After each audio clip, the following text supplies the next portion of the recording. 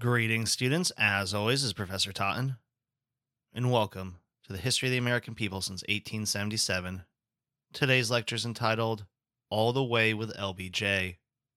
Please follow along on the PowerPoint as I speak, and turn to the slide, The Man. Vice President Lyndon Baines Johnson, aka LBJ, was sworn in as president on Air Force One.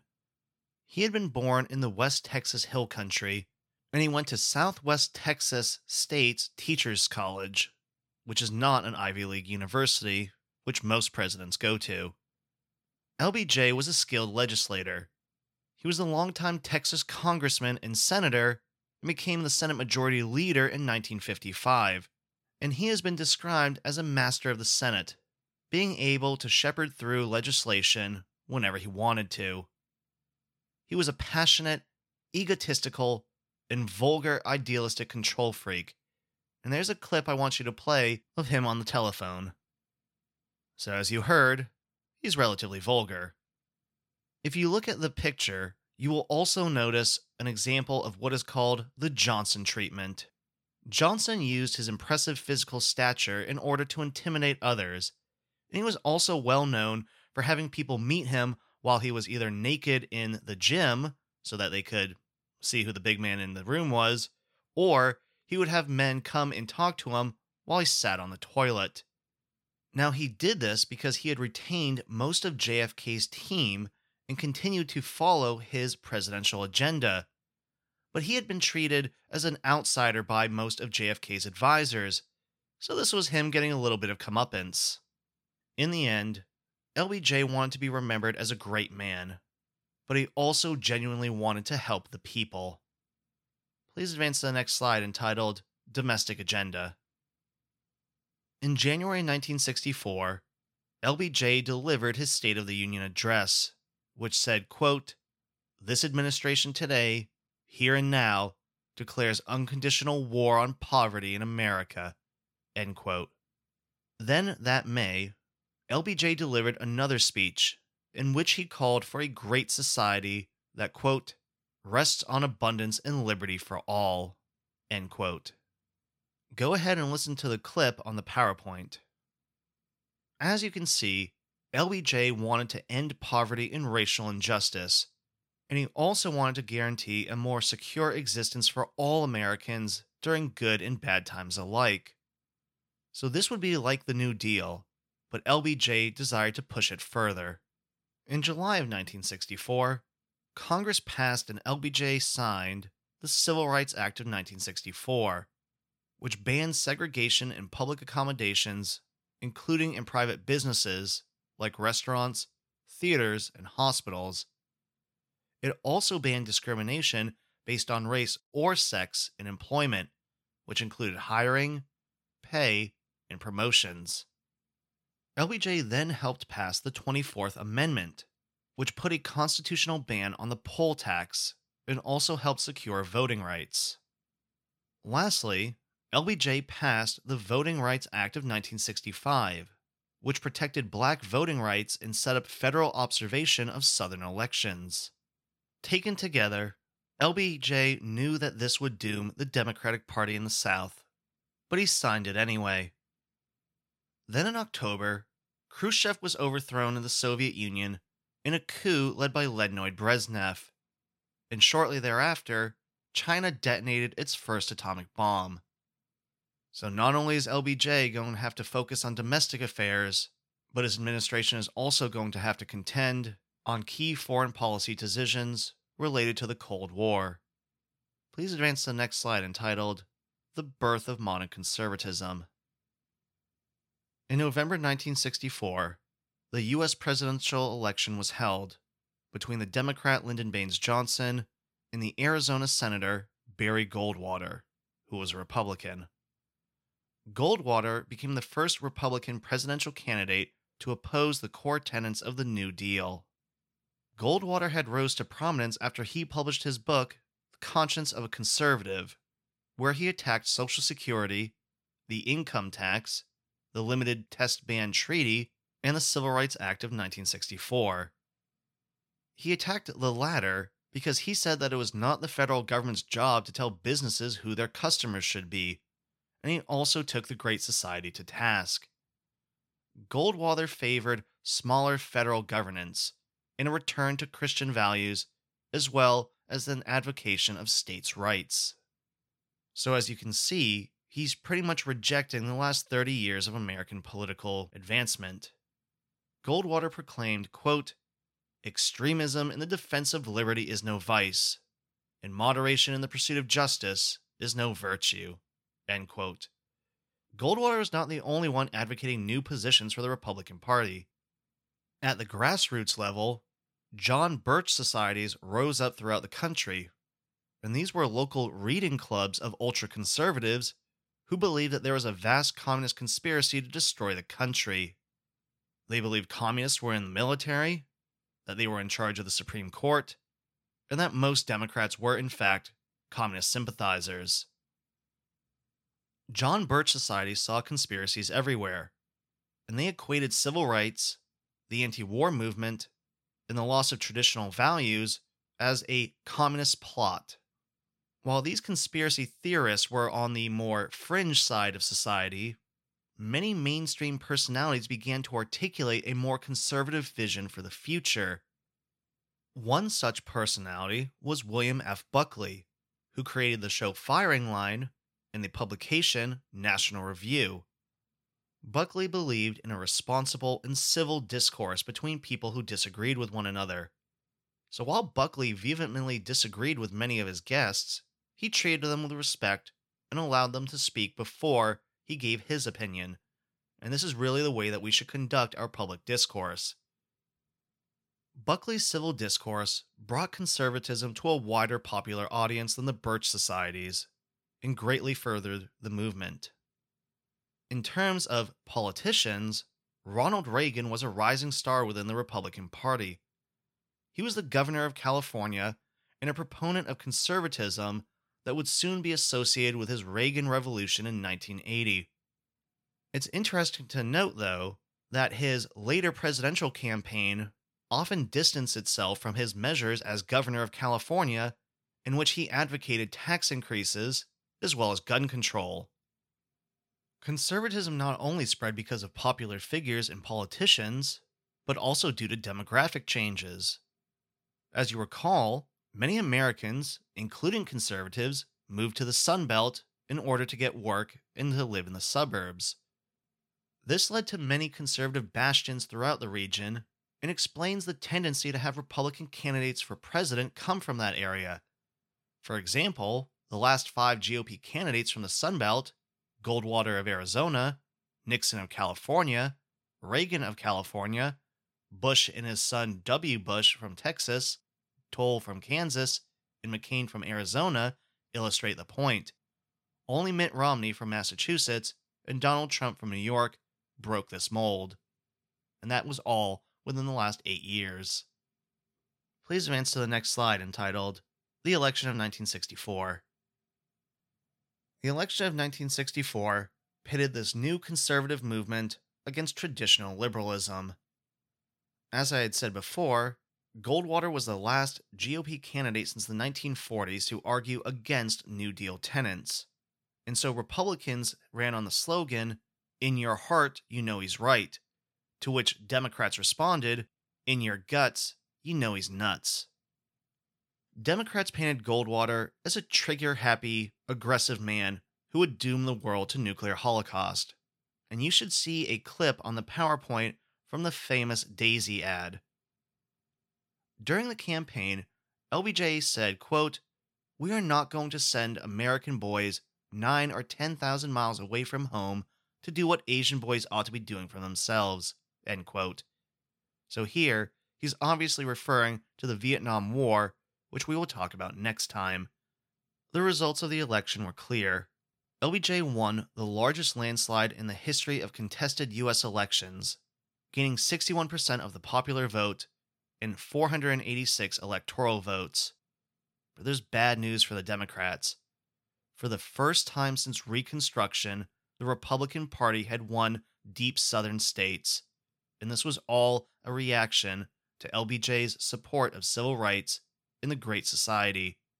So, as you'll see, this is the beginning of the West South coalition of Republican voters that will continue to this day. Please advance to the next slide entitled Liberalism's Zenith. In the 1964 election, Democrats gained huge majorities in the House and Senate. And so now that the party controls Congress, and since LBJ has great legislative skills, many Great Society programs will be created and passed. And this is very similar to FDR's first 100 days in 1933. One of the Great Society programs was Medicare for the elderly and Medicaid for the poor, which expand aid to those groups beyond what Social Security could manage. Medicare is a national health insurance program for individuals 65 years and older, and this was critical since only half of those individuals had health insurance prior to this act. In our modern era, 59.9 million Americans get their health care thanks to this program. Medicaid is a federal and state program that covers some medical costs to low-income individuals who would not be able to pay for health care themselves.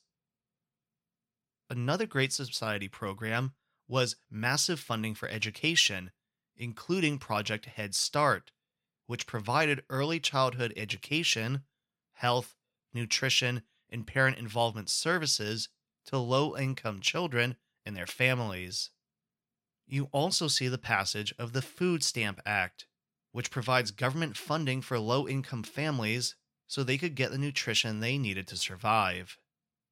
One last example is the National Endowment for the Arts, which provides grants to artists as art is critical for societal culture. The point is that this is a massive federal spending campaign which created a more secure safety net for society's most vulnerable citizens. And while this is very expensive, it keeps millions of Americans healthy to this day. Please advance to the next slide entitled 60s Society. The counterculture has often been described as sex, drugs, and rock and roll. In this era, drug usage increased as younger Americans began experimenting with recreational drugs. In the 1950s, the CIA and military had experimented with LSD, testing it on soldiers in Project MKUltra. By the 1960s, several figures promoted the use of LSD in order to provide individuals with new experiences. For example, the Harvard professor Timothy Leary used LSD in numerous clinical studies. While all of these studies looked at how the drug affected the human mind, he took away philosophical ideas about its usage, and he came to believe that individuals could use LSD for, quote, serious purposes, such as spiritual growth, pursuit of knowledge, or their own personal development, end quote. Naturally, many opposed this view, and Nixon once described him as the most dangerous man in America. Others embraced his philosophy in the extreme.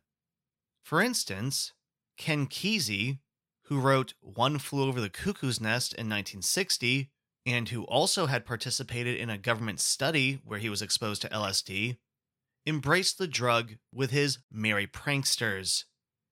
The pranksters traveled the country in a psychedelic painted school bus, dressed in tie-dye clothing, and organized parties where they gave out LSD. The Merry Pranksters' escapades were famously chronicled in Tom Wolfe's 1968 novel, The Electric Kool-Aid Acid Test. Many individuals later associated the image of these pranksters with other youth rebellion, who were collectively lumped together as hippies. Most of these actions were done in jest, in order to trigger the quote norms, and make a larger critique of establishment society and conformist culture. While LSD was later criminalized in 1968, marijuana usage also increased in this era, and numerous government studies under both Democratic and Republican presidents showed that it did not lead to violence or heavier drug usage. In fact, during Nixon's administration, they proposed decriminalizing the drug, though this was ultimately rejected by the president. many older Americans were worried about drug usage in the country, and anti drug propaganda films, like Reefer Madness, showcased the misconception that marijuana led to temporary insanity and worse. Though, of course, the use of harder drugs, like amphetamines, cocaine, and other highly addictive narcotics, led to increased deaths and homelessness, and there was, and is, a legitimate health crisis in this country regarding drug usage. As a result, from the 1970s onward, there would be an ever increasing war on drugs, whose effects is hotly debated to this day. In the 1960s, we also see the emergence of the sexual revolution. We see the growing promiscuousness and changing gender norms, where people are having more sex with more partners in and out of marriage. Divorce rates had been climbing since the 1950s, and many couples either divorced or found new partners, or experimented with swinging as a way to deal with marital stress. Younger Americans too became more promiscuous, and the use of the pill allowed many women to have sex without becoming pregnant. Some feminists saw this as empowering, allowing women to claim a pleasurable privilege that had only been allowed for men. While the sexual revolution allowed for new experiences, though, many women became disenchanted with it, as they realized men were just using them for sex. And more consequential was the spread of STDs throughout the United States. Americans also embraced new lifestyle changes. Numerous communes, collectives, and intentional communities were created and became popular in this era. There was also a new push by many urbanites who wanted to live a more agrarian lifestyle in the countryside, and this was called the Back to the Land movement, as many city dwellers came to rural states like Arkansas, where they built farms and communities next to older southern ones. Inside the cities, some hippies formed communities to practice new forms of social relationships. For instance, the neighborhood of Haight-Ashbury became a focal point for the counterculture in San Francisco. Psychedelic shops were opened, local diggers or community anarchists created a free store that gave away meals daily, and they also built a free medical clinic and generally opposed capitalist society by giving free aid to those around them. In 1967, the Summer of Love was pronounced at Haight-Ashbury, and Americans from across the country came to try out this lifestyle. At its height, the community became a haven for psychedelic rock performers like the Grateful Dead and Janis Joplin. In fact, many artists in this community later appeared at the Monterey Pop Festival from June 16th to 18th, 1967, which was widely seen as the precursor of Woodstock. As Haight-Ashbury grew more popular, it brought in people who were less inclined to the philosophical aspects of the movement and instead were interested in freeloading. As a result, crime, homelessness, drug usage, and overcrowding became problematic, and many left the community to return to their college studies or lives. Haight-Ashbury held a mock funeral at the end of 1967, declaring that the movement was dead there, but it encouraged others to bring the revolution to their own areas. So as you can see, as with most experiments in alternative lifestyles, there's a fine line of trying to enlarge the movement without attracting the less than desired aspects of society. Rock and roll too was changing.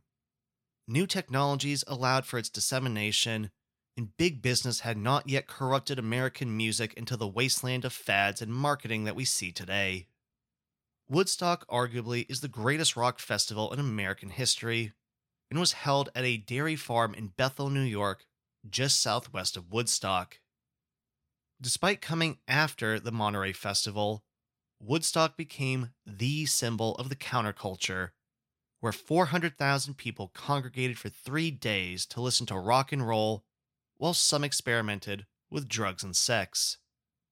Some of the greatest American musicians participated in Woodstock, such as Joan Baez, Santana, the Grateful Dead, Janis Joplin, The Who, Jefferson Airplane, Crosby, Stills, Nash and Young, and the immortal Jimi Hendrix. So as you can see, the youth of America was pushing beyond the conformity culture of the age and embracing a new view of life. While some aspects of the counterculture stressed new physical and social relationships, others commented on politics. For example, the New Left was highly critical of the Democratic Party and liberals in general. And there's actually a clip on the PowerPoint I want you to listen to. It's a song by the artist Phil Ochs called Love Me, I'm a Liberal. Okay, so did you listen to it? I find it hilarious, and it illustrates that it's not just conservatives who bash liberals. There's always been a thunder on the left. As the song showcased, the New Left was vehemently anti-capitalist and anti-war, and they also argue that the civil rights reforms did not go far enough in creating racial and social equality. While the New Left challenged the political system, we see that there were those who challenged the entire system. And this is an example of the Weather Underground, a left-wing domestic terrorist group, and they tried to bomb high-profile targets but were never effective. In fact, they were better at blowing themselves up than doing any real damage, though they still became a boogeyman for the right. The point is that the counterculture changed American society as new groups of people began to experiment with alternative lifestyles, technologies, music, and drugs. The result would lead to a political backlash that would help enlarge a conservative majority. Please advance to the next slide entitled Year of Tumult. 1968 was one of the most traumatic years for Americans. Many whites were fed up with the civil rights movement and resented the minuscule changes to American race relations. In addition, the Tet Offensive began, which was a massive communist offensive in Vietnam, which we will talk about next week. But this was again jarring for Americans who were told that they were winning the war. Since this offensive put that assertion in suspicious view, many Americans began to ask, what else is the administration hiding? As a result, the anti-war movement intensifies, which greatly polarizes Americans.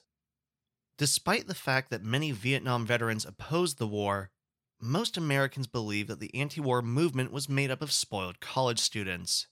In fact, it was not. It was a multiracial and multi-class protest against a useless and costly conflict.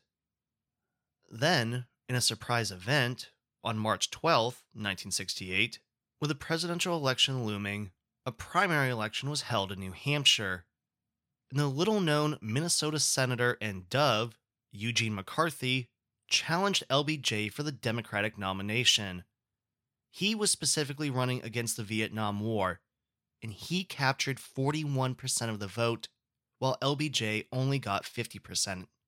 And this was devastating for a sitting president. 4 days later, the New York Senator, Robert F. Kennedy, who had been a hawk but turned over to a dove, entered the Democratic race.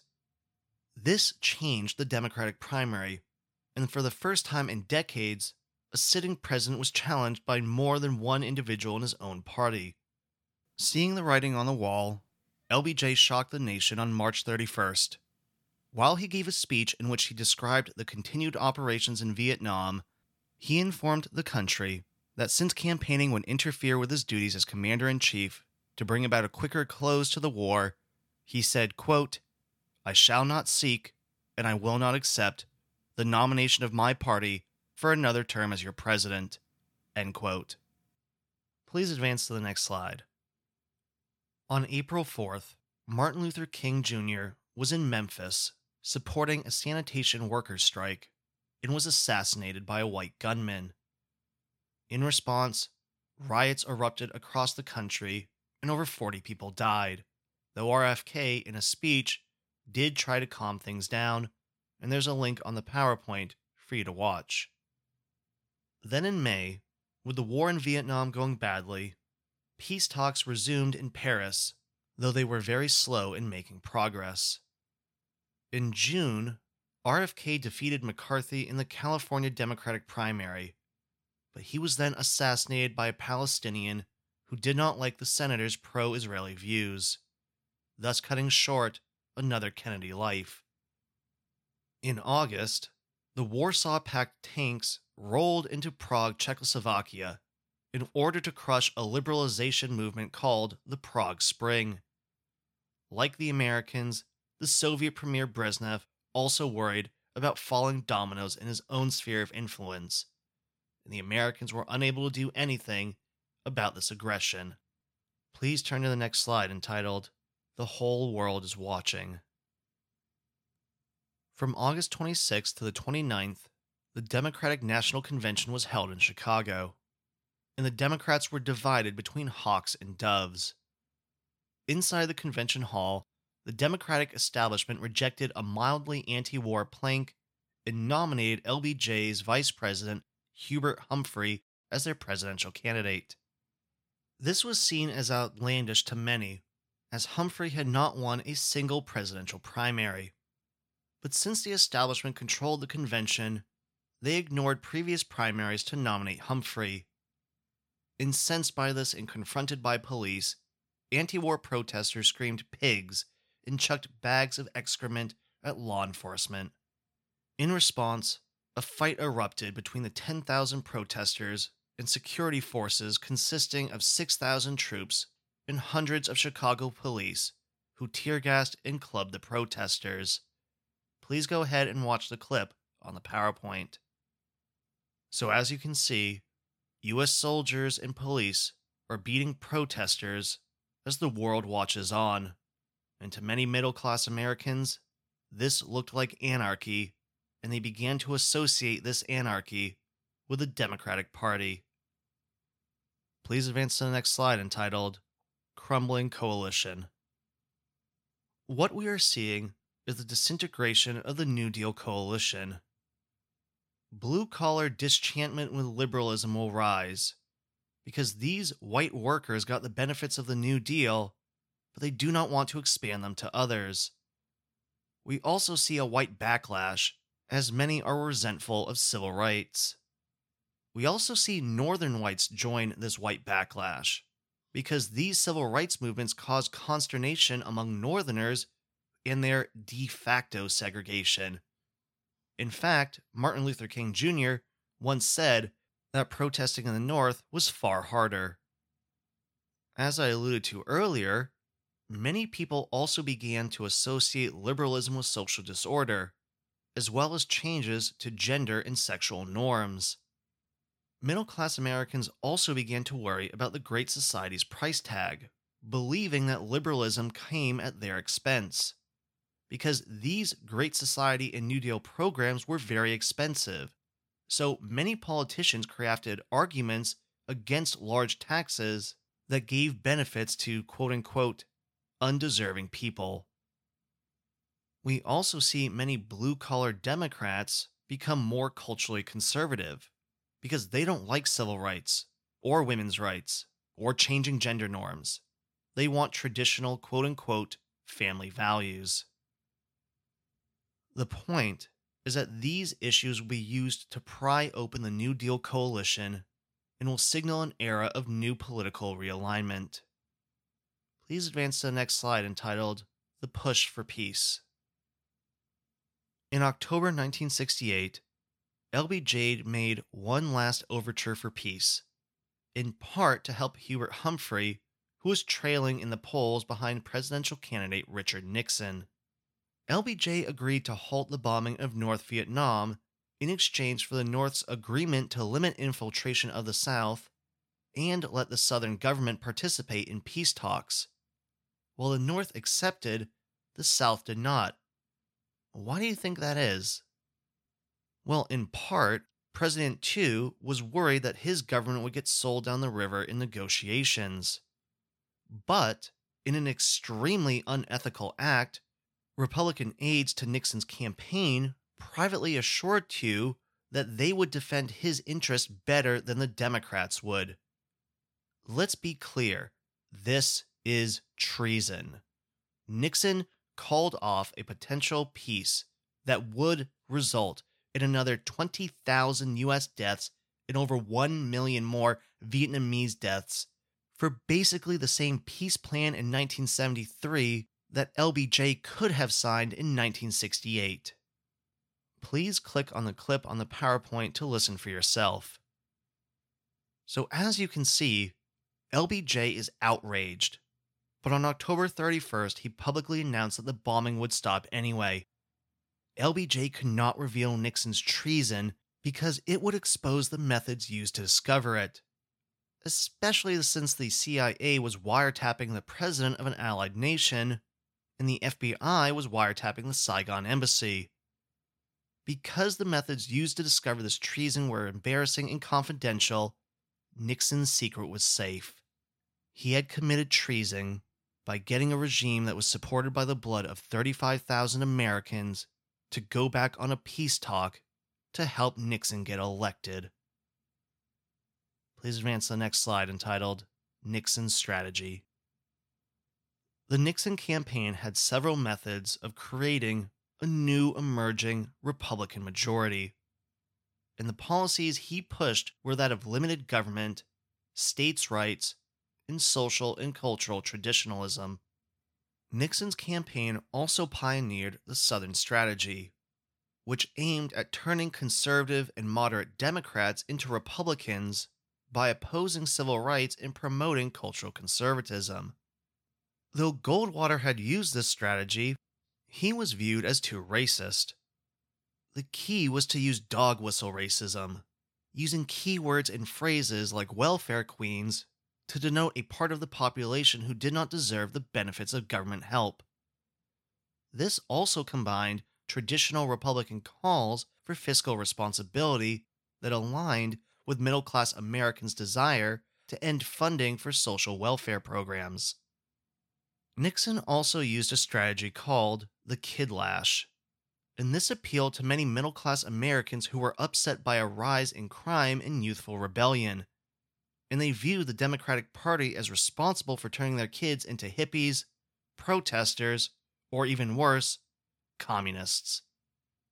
Nixon also used the politics of law and order. Since the Democrats were perceived as being culpable for protests and riots, this appealed to many Americans who were perturbed by such violence. Lastly, Nixon promised peace with honor in Vietnam. In other words, he would end the war and preserve U.S. credibility, meaning not cut and run, and this message appealed to many Americans. Please advance to the next slide entitled Third Party Challenge. In the election of 1968, George Wallace and the American Independent Party staged one of the most successful third-party challenges in 20th century history. Like Nixon, Wallace leveraged the white backlash and Kid Lash, and Wallace said that he would lock up the protesters, shoot the rioters, and give the hippies a shower. Wallace portrayed his candidacy as a fight against the Great Society, but he did not attack the New Deal. Wallace would argue against Medicare, Medicaid, and Head Start, but supported Social Security, GI benefits, and other programs for whites only. So he does not want to give the benefits of federal programs to minority groups. Wallace and Nixon also tried to drive a wedge between labor leaders and union members. Labor leaders may have been Democratic Party allies, but lots of rank-and-file union members supported the Wallace campaign. I want you to think for a moment. Are there any potential contemporary parallels? The point is that while Nixon and Wallace did not reject the New Deal, they ran on critiques of democratic social programs and played on middle-class American fears about debt, social disorder, and changing cultural norms. Please advance to the next slide entitled The Election of 1968. The presidential election, held in November, pitted the Democrat Humphrey versus the Republican Nixon and the independent George Wallace.